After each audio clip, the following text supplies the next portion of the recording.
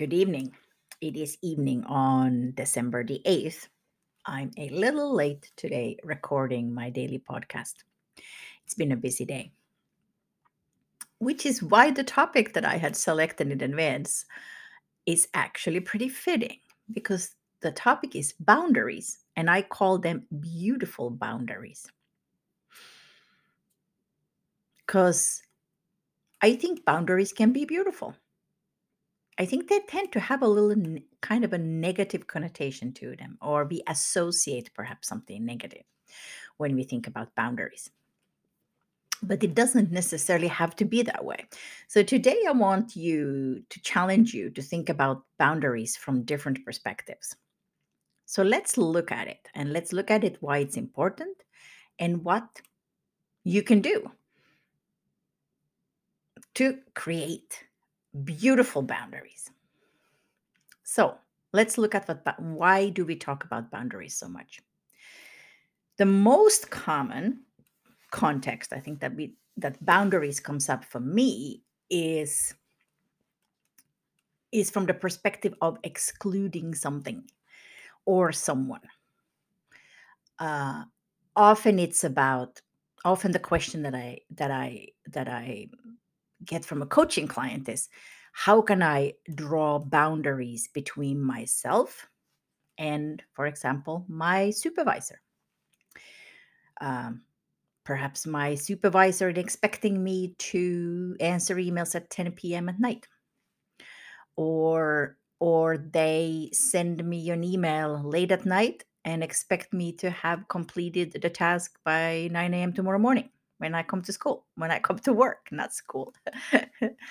uh, or perhaps it's even physical boundaries. Perhaps people just walk into your room or your office and interrupt your work without respecting your boundaries, both your physical boundaries, but also time boundaries. Those are also questions that often come up. How can I at work assert myself and assert my boundaries? How I work, with whom I work, and when I work. And sometimes we feel that we don't have the agency to do so. And it, of course, depends on the culture in the office. Very much also depends on the leadership culture. Uh, and as a leader, also when I coach leaders, and especially when I coach middle managers, and within the UN system, it's often the P5 position, which I've coached a lot. Those in that middle management position where you're leading an office often or a team, but you're at the same time, you really have responsibility for a lot of management and for a lot of output, to actually produce things, to getting things done. And at the same time, as you're leading your team in the office and yourself, you also have to manage upwards. You have to execute the vision of the leadership, of the executive leadership, or the senior leadership team above you. And often the boundaries become very porous. They're almost like a Swiss cheese. There's just holes and more holes, and they crumble. And when that happens, the middle manager often starts, well, disintegrating. But what they really do is they have so much work that they get really, really stressed out and overextended. That's what I was looking for. So that's why the question on boundaries comes up so often, about how can the person assert myself and my needs and my space and my time and my private time towards my supervisor, towards the senior leadership team. And equally, how can I draw boundaries towards my team? When can they ask me questions, and what questions should they come and ask me? And how can I empower them to take leadership themselves and empower them to make decisions themselves? Which is also about setting boundaries. And that's why I call the boundaries beautiful, because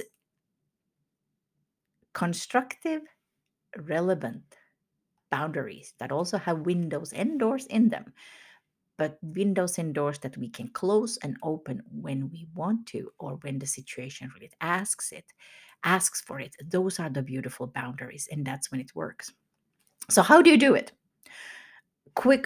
A few ideas. When someone takes up a new job, and that's when they're coaching them, that's where we often talk about how do you set your boundaries early on in the relationship with your own supervisor. So if it's the senior leadership team, for example, how do you have that conversation? Because you need to have that conversation early on and manage expectations. And it's really about managing expectation, creating trust, and open communication.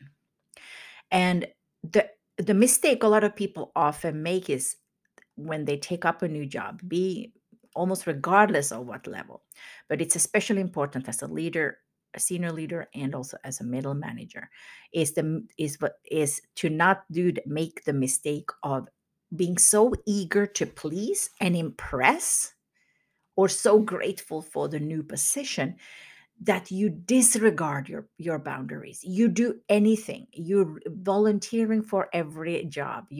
For every project. You're inserting yourself everywhere because you want to show that your expertise. You want to show that you're a team player. You want to make a mark early on. And the reason that can backfire is because you might end up a couple of months into your new position, you're so overextended into different places with different people in different projects that you're burning out early. It's like you're flying too close to the sun, like someone did in the. So it's important to early on to to make strategic decisions on where you involve yourself, and clearly also talk about expectations. And this is especially for those of you who have a family, who have children, who have small children, especially who need you, and or other family members that you're caring for, is to bring up that conversation about what your needs are, what your needs are in your private life. Because that's also something that I see is, and especially again when we see someone who is in a middle managerial position, and I've coached a lot of women in that position, is that women who are they're in the middle of their career, they're in their 30s, late 30s, uh, they're in middle management, they're identified as leadership potential, but they're but at the same time, they now have children that are 5, 10 years old. They perhaps, and they're so busy. And there's no boundaries anywhere. They're just working. And it's hard for them to find time for their family. So it's un- unfortunately, we can't trust that our own supervisor is going to have the conversation with us and allow us the space we need. There are those also, but not so many. We need to initiate that conversation and not be afraid of asking for what we need. And sometimes what we do in my coaching sessions, we actually walk through that process. What are you afraid of? What is it that's holding you back from standing up for what you need? And which of your fears are realistic, which are not, and how can you overcome them, and how can you address things in a constructive way so you build a good relationship. So that's one way. uh, then when we just another perspective on beautiful boundaries that I've also thought about is when you think about boundaries, what I see is I actually see the image that I get is perhaps it's a fence out in a beautiful meadow, and the fence is the thing that marks the boundary between something or someone.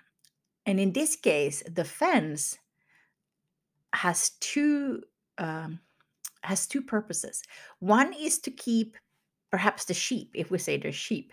One is to keep the sheep on one side of the fence, on the inside in this case, safe from perhaps predators or danger out on the other side of the fence.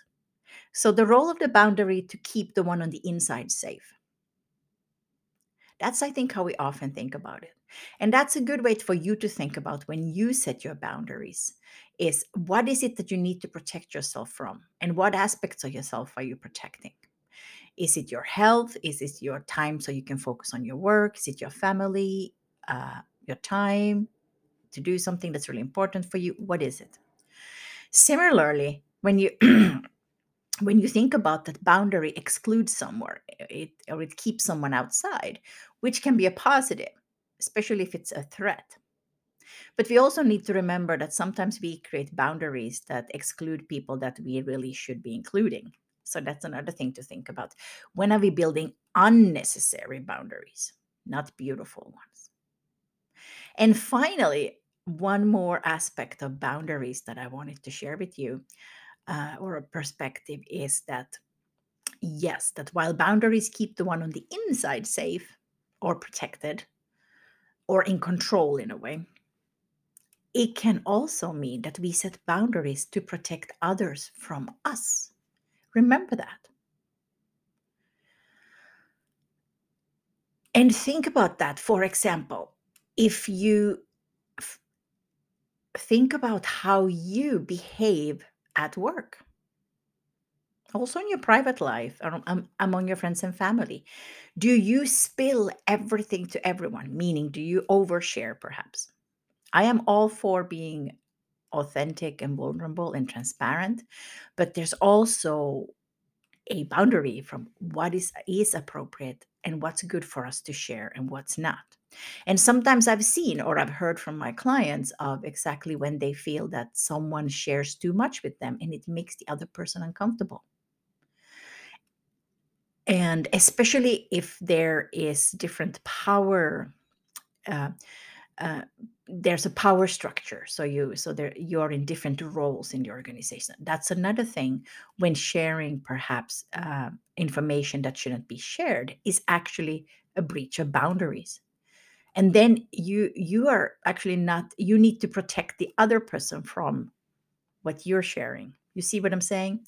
So remember to flip kind of the coin and look at boundaries from a different perspective and see how, when and how to create a boundary, and what and ask yourself, in different situation, what will your beautiful boundary look like, and how strong or impenetrable does it need to be? Can you have windows and doors in it, and when do you open those and to whom? And also, what is the purpose? Is it to protect you from something, from someone else, uh, um, breaking into your space when they're not allowed to, or should not, when it's not good for you? Or is it you actually walking into someone else's space when you really should respect the distance that they want to keep to you? So it goes both ways. Excuse me. So those are some of the thoughts I have today about boundaries. And finally, we have the right to have some boundaries between us and others, and and um, and we also need to respect others.